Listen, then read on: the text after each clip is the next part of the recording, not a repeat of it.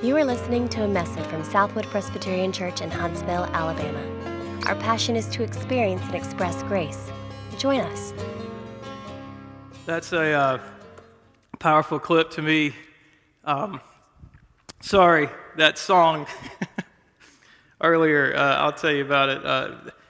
I'll get into that in the sermon. But I'm Derrick Harris, in case I haven't met you. I'm one of the pastors here, and I'm very happy to preach the Word of God this morning.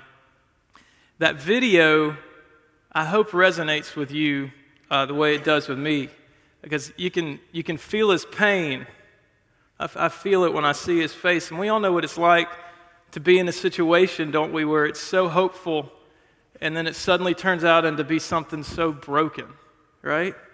We all long for a hero to make things right, to rush out of the stands, right, and carry us. Someone who'll turn the bad things into good things. Someone who'll save us from our distresses, our loneliness and our fear, and who will protect us forever.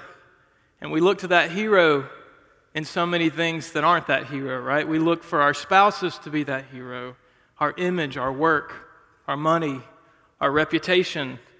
And underneath all of that, we're really just longing for a hero who understands our pain, our fear, and has the power to actually change our world and our distressing circumstances. We want someone to walk across that ultimate finish line with us the way that dad did, and not merely a hero who just makes things better or is a rainbow in our pain, but one who can completely erase all pain, all death, and all suffering forever. We want that ending that says he or she lived happily ever after, and we look for it in so many things. Well, in our passage today, Father Abraham was also longing for that hero. He was also longing for an escape from those circumstances. And he trusted a God who would deliver him from the horrific circumstances that just seemed like they would drag on and drag on. So let's look at these verses together from Genesis chapter 22. After these things, God tested Abraham and said to him, "Abraham." And he said, "Here I am." He said, "Take your son, your only son Isaac, whom you love, and go to the land of Moriah, and offer him there as a burnt offering on one of the mountains of which I shall tell you." So Abraham rose early in the morning, saddled his donkey, took 2 of his young men with him, and his son Isaac. And he cut the wood for the burnt offering and arose and went to the place of which God had told him. On the 3rd day, Abraham lifted up his eyes, and he saw the place from afar. Then Abraham said to his young men, "Stay here with the donkey. I and the boy will go over there and worship and come again to you."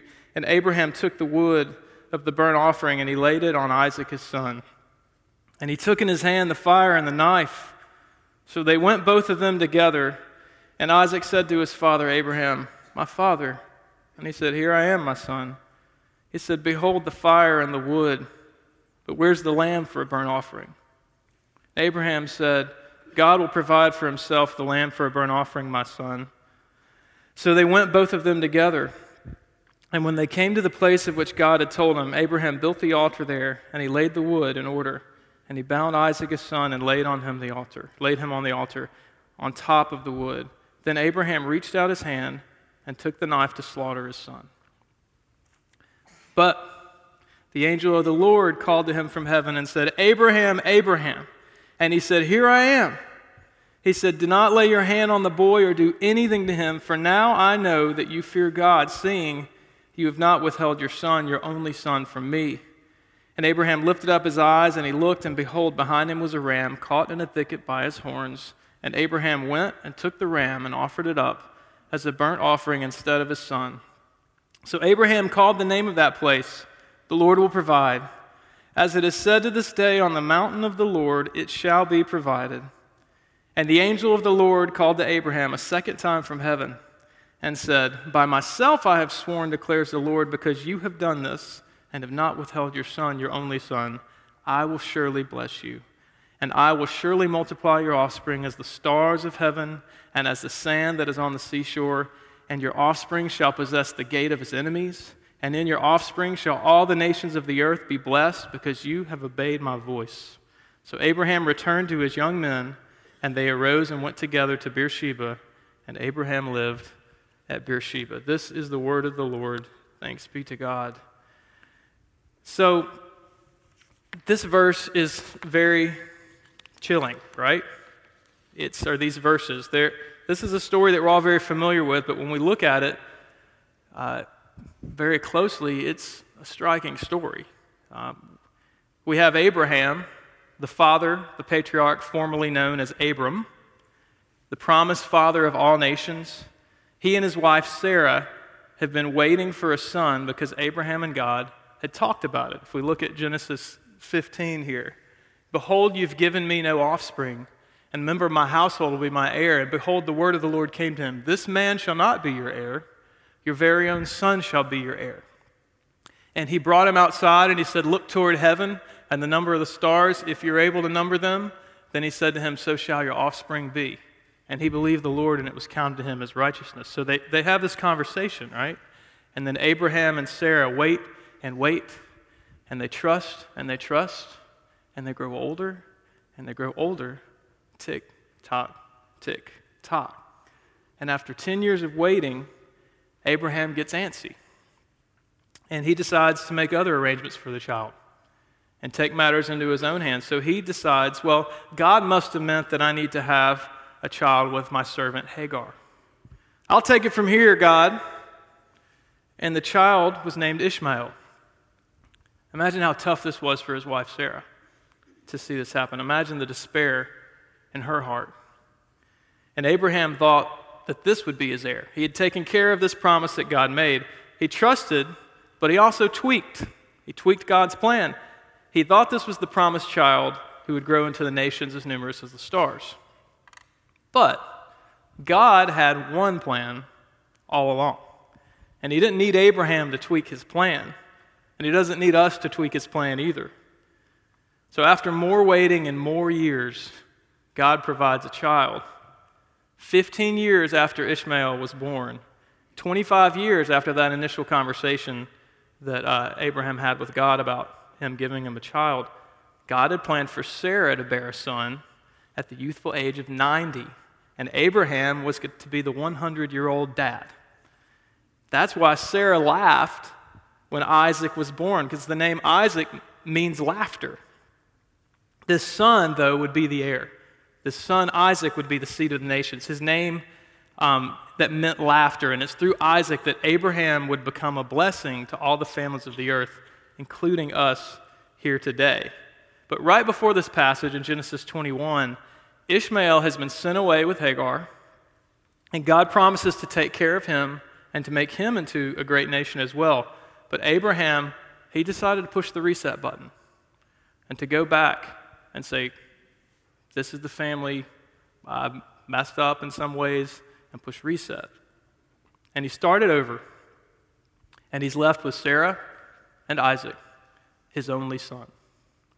So the world around us drastically influences how we understand our reality.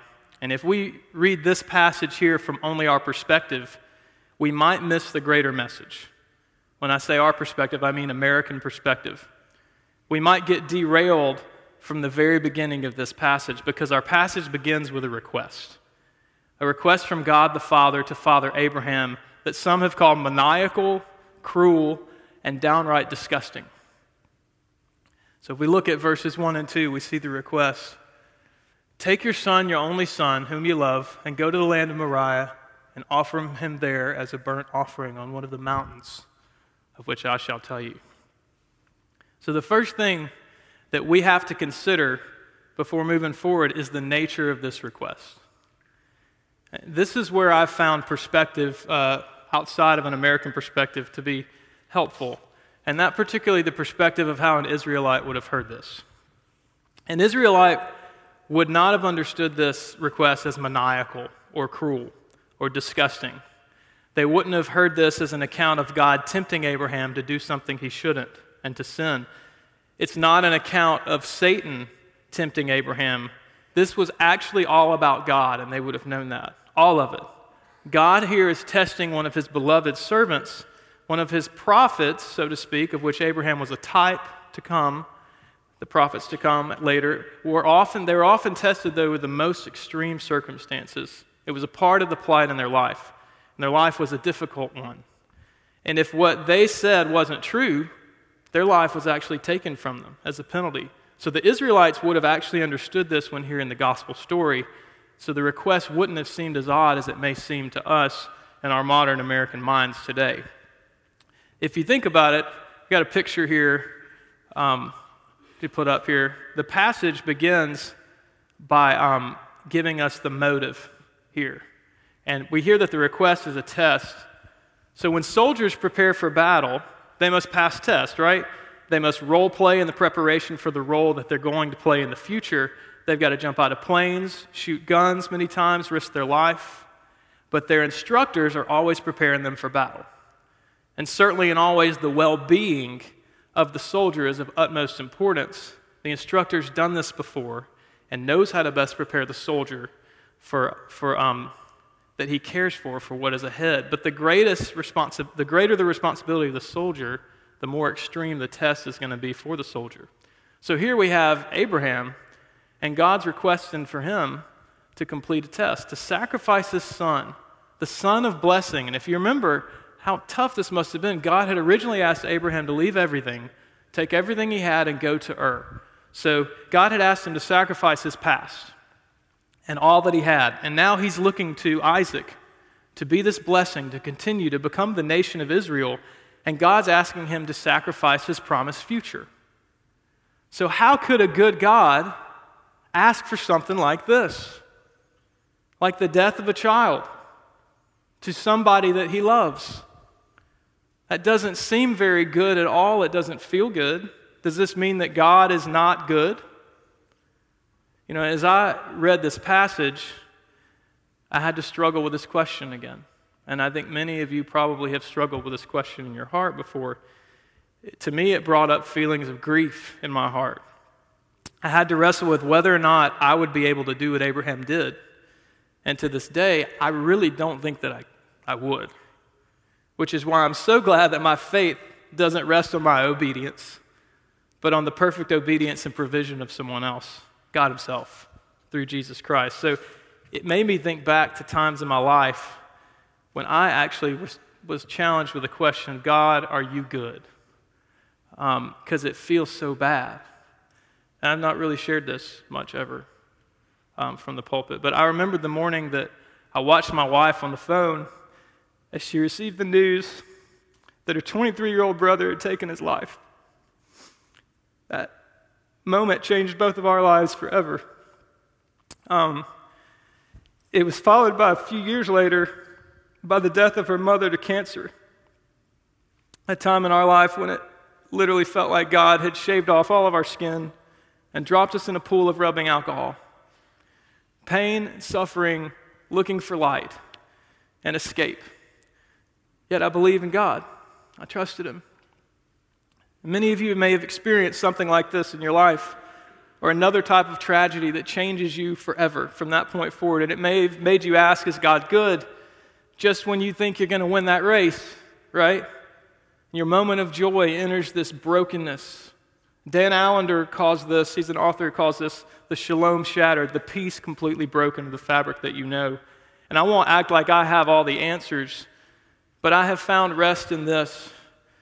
Though God, the creator of life as we know it, has the authority to give life and the authority to take it away, to create good circumstances and to eradicate bad ones, and though he has full authority to make this sort of request that he makes to Abraham, he's also the one who sustains those who are left with any loss or pain. He left the stands of heaven to bring us home. And though we experience horrific loss, my family and I, that I honestly would undo, I believe, if God said, you can snap your fingers and undo this, I would say, okay. My wife and I have become closer through all of this. God's brought us closer to him through all of this, and he's done it through his people, the church. So it's the same God who promises that I will be with my loved ones in heaven forever. So he allowed this to happen, but he sustained me in the midst of it happening. And my loved ones will be there because they had faith in the God who provides, Jesus Christ. Heaven is real, and when I'm there, this loss will no longer exist. And if you have faith in Jesus, it won't exist for you either. So that gives me reason to hope in the midst of dark circumstances. And I hope that it gives you reason to hope. I don't think you're here by accident today to hear this story. When you find that shalom shattered, remember it's going to be restored. The shalom will be restored, and it will be never-ending peace. Therefore, it gives me faith, and it gives me assurance of the things hoped for, and that's how we keep walking. And that's why we need each other. And in this passage, you see that hope, you see that determination in Abraham. You see trust, and you see life. The request is a test, but what is his response? His response is remarkable. Absolutely remarkable. I'm not going to read all this verse, but I'll refer to it. So when I took in Hebrew in seminary, one of our assignments was to translate this chapter, Genesis 22, and it stuck with me. When reading it in the original language, there is a tone about commitment and determination and absolute heartache, all on the foundation of unrelenting trust in God, despite the seemingly horrific situation. There's something about it you capture when you read it in the original language. The faith of Abraham, though, it's astonishing. You see it in his response here. Even though all the circumstances seem completely horrific, go sacrifice your son. I mean, I don't know of a worse request. He knew the true character of God, and he knew the burden that he carried as Father Abraham. And part of me wonders if he even thought, well, maybe this is happening as a punishment because of the decision I made to tweak God's plan and have a child with Hagar. I wonder if he blamed himself ever about that. Have you ever thought that way? Like something bad happens to you because you've offended God in some way, even though you completely don't believe that's what happens when you accept Christ? But God doesn't work that way. He promises love and blessing and protection for everyone who trusts him through faith. That doesn't mean that bad things will not happen to us. It means that bad things are a part of the story, but that the ending is greater than we can possibly imagine. Notice in verse 3, Abraham doesn't argue. He just gets up and goes, at least in this account. He rose early in the morning. I bet he rose early in the morning. I bet he didn't sleep the night before. Would you? You know, he rested in the restlessness. You ever done that, where your mind just races all night? There's no mention of him telling Sarah what was going on, what was going to happen, but there's a tone of that determined, focused silence, almost like a state of mourning. So he saddles the horse, he gets 2 of his men to go with him, he gets the wood for the burnt offering, and then he and Isaac set out for the mountain. Mount Moriah is what it was. The journey took 3 days, and then at the base of the mountain, he asked his men to wait. I don't think they knew what was happening, and the only person that actually knew the whole story from beginning to end at that point would have been God the Father, and the only person who knew about the nature of the request at this point would have been Abraham. So those two, the only ones who knew the big picture there. Verse 5, you can see the faith and the trust of Abraham. Notice he says to his 2 workers, "Stay here with the donkey. I and the boy will go over there to worship and come again to you." See, he expected to walk out with Isaac. Yet he was willing to fulfill the request to the end. We know this because of Hebrews 11. Let's look at that together. And Isaac, go to Hebrews 11, please. Thank you. By faith, Abraham, when he was tested, offered up Isaac, and he who had received the promises was in the act of offering up his only son, of whom it was said, "Through Isaac shall your offspring be named." He considered that God was able even to raise him from the dead, from which, figuratively speaking, he did receive him back. So, Abraham had a resurrection faith. That's what we can learn going into this request. And he trusted God, and he knew that even if he had to go the fullest degree with this request, he expected that God would bring his child back to life. So are we learning be good and have faith like Abraham? Never question or doubt? Never wonder? No. That's not if that's what this passage teaches us, it's an element of it. Have faith. But if that's all that we see, we're missing the point of this passage. It's not intended to be a lesson of do better. But we do gain a little bit more insight between a relationship between faith and works, I think. We can look at that here through Abraham's response. See, we believe that we're saved by faith alone, through Christ alone, in Christ alone. But we're taught in James 2, Was not Abraham our father justified by works when he offered up his son Isaac on the altar? You see that faith was active along with his works, and faith was completed by his works, and the scripture was fulfilled that says Abraham believed God, and it was counted to him as righteousness, and he was called a friend of God.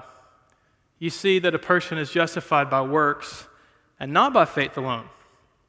And what this means is this: our faith in Christ justifies us before God. Our works, in the case of the word justify in that passage, meaning demonstrates our faith before men. So Abraham was fully faithful, and God knew his heart. God didn't need him to show him, okay? But other people don't know his faith, and God certainly knew his heart, as I said, but who needed to see his faith? We did, today. And Abraham needed to see the faithfulness of his God, our God. And we need to see each other's faith. And we need to see and hear how God has sustained you and me and provided. That's why he's given us the church. One of the many reasons. That's why he's given us his word. And when we live out our faith through our lives, we tell a much larger story of gospel redemption. We extend the comfort that God has given us to those around us by reminding them that they're not alone. And when we let others, especially in our church community, know us, really know us, the hard parts, and our stories, our brokenness, we can receive God's comfort through them. God is faithful to provide what you need when you need it. And as the story continues in Genesis 22, verse 7, Abraham gives the wood to Isaac to carry. He takes the knife and the flint. As they're traveling, we read one of the most sobering verses in the Bible, I think. When we hear Isaac ask his dad, "My father," and he said, "Here I am, my son. Behold the fire and the wood, but where's the lamb?" I don't even have a category in my mind for that conversation. And I cannot imagine what was going through the mind of either one of them. As the narrative continues, they reach the place for sacrifice. And Abraham's faithful to the instructions. He binds his son, he lifts up his arm to fulfill the sacrificial duties. And then our hero, the trustworthy God, the one who will provide for you and me and has provided. What happens? The one who gives life and love, he rushes from the stands and he speaks through his angel from the sky, and resurrection light enters our dark scene of brokenness. You see this, the resurrection is real. And if we are not talking about the resurrection or understanding it, why do we have faith at all? It's what Jesus came to save us from, the resurrection of the dead to death. He saves us, a resurrection to life. This is what the gospel is all about. What an amazing true story we see here. In verse 13, you can see God provides a ram caught in a thicket of thorns by its horns. The ram is provided as a substitute for his son. Abraham's faith then is ratified, and it's credited to him as righteousness. The mountain is named Jehovah-Jireh, which means the Lord will provide. Verse 15, you see God reestablishes his covenant from Genesis 15, where he says that he will bless you with descendants more numerous than the stars. Well, he takes it even further, and he says they're going to be more numerous than the sand on the seashore.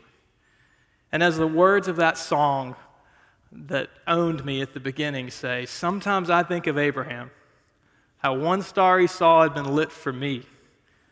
He was a stranger in this land, and I am that no less than he. And on this road to righteousness, sometimes the climb can be so steep, I may falter in my steps, but never beyond your reach. God, you are my God. During the loss of our brother and our mother, we would go to the beach sometimes down there on 30A, if you've ever been there. There's this beautiful sand dune lake. And I would just walk and just listen to that song. And just step. So all I had to do was just keep walking. And I don't know where you are and what you may be going through. Just keep walking and keep looking up at those stars and remembering that one of those stars is lit for you Abraham had a resurrection faith, and he trusted God. But what does that really mean? It doesn't mean just be good. The meaning of the passage is this: the Lord provides a lamb for a burnt offering so that Isaac, who becomes Israel, may live, so that we may live. If you read Matthew 1, verse 1, we learn that from all of this came Jesus Christ, the book of the genealogy of Jesus Christ, the son of David, the son of Abraham. And then it goes into great detail. The Lord provides a lamb for a burnt offering so that Isaac, so that Israel may live, so that we may live. The ram, you see, is a type of Christ, the lamb who was slain for his people. Are you one of his people? This is not a story about being good. It's not a story about doing better. It's not a story about a distant God who doesn't understand. This is about Jehovah Jireh, the God who provides a sacrifice for his chosen people, who does not spare his son as he did for Isaac, but a loving father who gives his only son to die in our place as a substitute on the cross made of wood so that we may live. For God so loved the world that he gave his one and only son, that whoever believes in him shall not perish, but have eternal life. Abraham looked ahead to the Christ who would save the world. God would provide. God did provide. God is still providing today.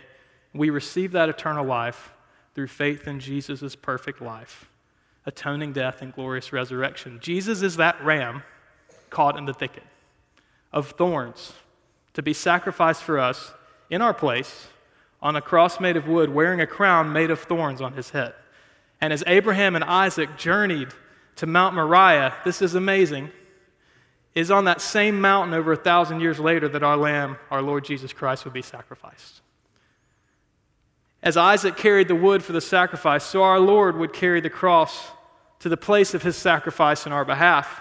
For those 3 days on the journey, Father Abraham mourned, but through his resurrection faith, Isaac's life was spared, and in that sense, he was raised to life off of the sacrificial altar. 3 days after Jesus Christ bled to death for us on the cross made of wood with the crown of thorns on his head, he was raised to life, and he promises that those who look to him in resurrection faith will have their lives spared in eternity because his was not spared on earth. But on the third day, he rose again from the dead, and he promises that if we believe in him, we will not face death in eternity, but we will receive life forever. What then shall we say to these things, as we said earlier? If God is for us, who can be against us? In all these things, we are more than conquerors through him who loved us. I'm sure that neither death nor life, nor angels nor rulers, nor things present, nor things to come, nor powers, nor height, nor depth, nor anything else in all creation will be able to separate us from the love of God in Christ Jesus our Lord. The Lord provides a lamb for a burnt offering so that Isaac may live, so that Israel may exist, so that Jesus Christ may be provided and may be sacrificed for us so that we may live. The ram's a type of Christ who was slain for God's people, the lamb who was slain. Are you one of his people? Because you can be. Through faith, you can be adopted into his family as sons and daughters of God. I was talking with a child this morning who just put their faith in Christ, and we talked about this. You're in the family now. You're adopted as a child of God. See what kind of love the Father's given us, that we should be called children of God? But what's the ending of the story?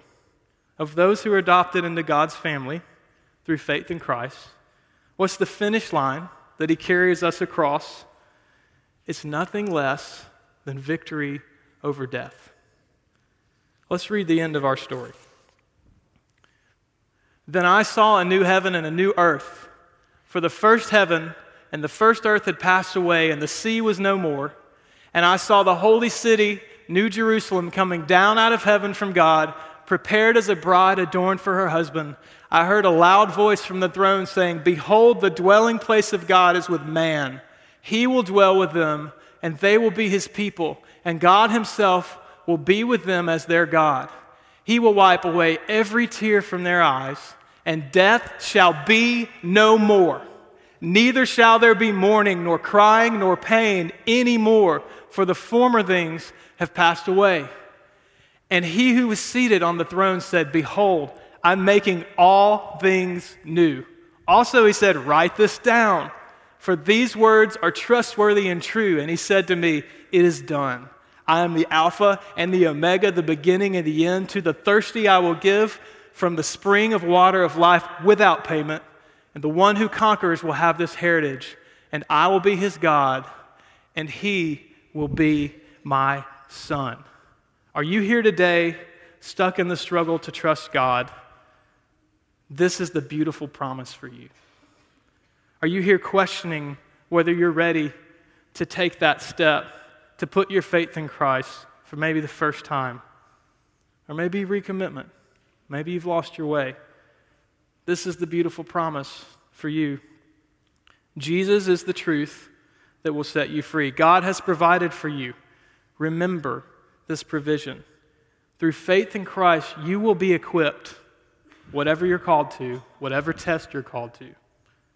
You're equipped as his saint to do the work of ministry. This means sharing your story, letting yourself be known to him and trusted others, holding his hand, renovating this world, one relationship at a time, until he walks you across the ultimate finish line when he returns for you and makes it all brand new forever. That day when our hero, our dad, takes us home and we live happily ever after. Let's pray.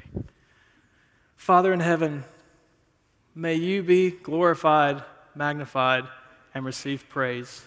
Thank you for providing the sacrifice of your Son for us when we don't deserve it, Lord Jesus. Thank you so much, Father, for the truth of the resurrection. May we never forget its reality. Every time we take the Lord's Supper, may we remember the reality of you being raised to life and sitting on the throne of grace, where we may receive mercy and help in our time of need. And I pray that anyone in this congregation here today that's hurting, they would find their need in you. They would find the balm for their soul, Lord Jesus, and that they would run to you. They would experience your grace, and that the people in this congregation here would envelop them with love, and that love would envelop this community, Father, and this world. Thank you for the truth of Scripture. Thank you for providing, and it's in Jesus' name we pray. Amen. For more information, visit us online at southwood.org.